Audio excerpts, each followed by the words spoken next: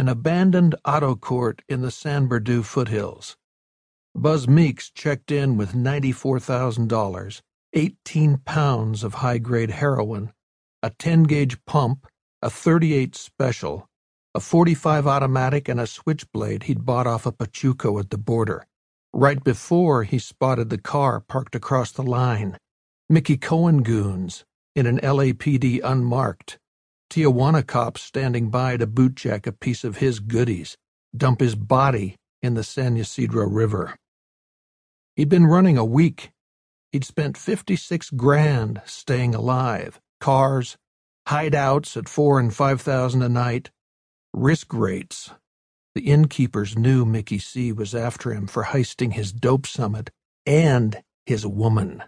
The LA police wanted him for killing one of their own. The Cohen contract kiboshed an outright dope sale. Nobody could move the shit for fear of reprisals.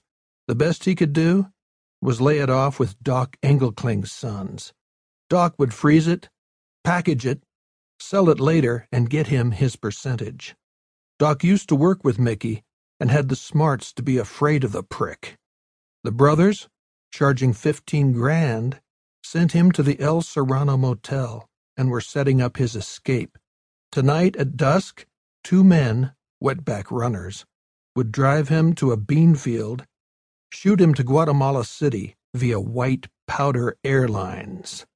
He'd have 20-odd pounds of Big H working for him stateside if he could trust Doc's boys and they could trust the runners.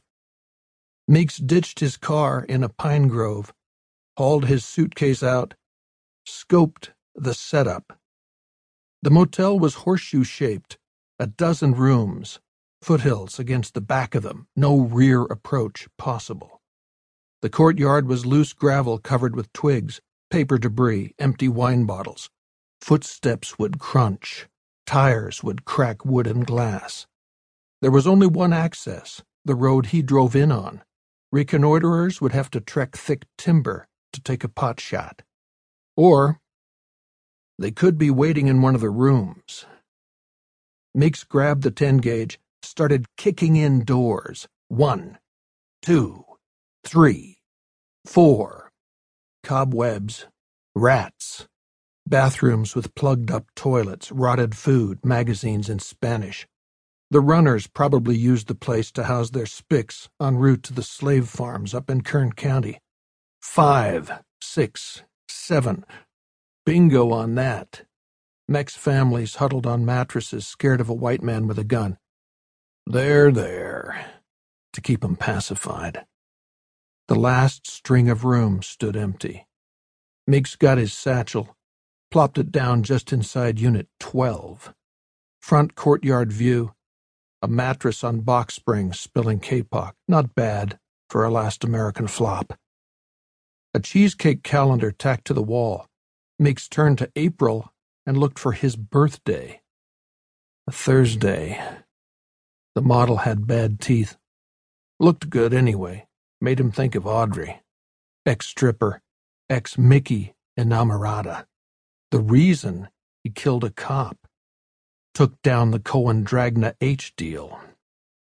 He flipped through to December, cut odds on whether he'd survive the year, and got scared. Gut flutters, a vein on his forehead going tap, tap, tap, making him sweat. It got worse, the heebie-jeebies. Meeks laid his arsenal on a window ledge, stuffed his pockets with ammo, shells for the .38, spare clips for the automatic. He tucked the switchblade into his belt, covered the back window with the mattress, cracked the front window for air. A breeze cooled his sweat. He looked out at spick kids chucking a baseball. He stuck there,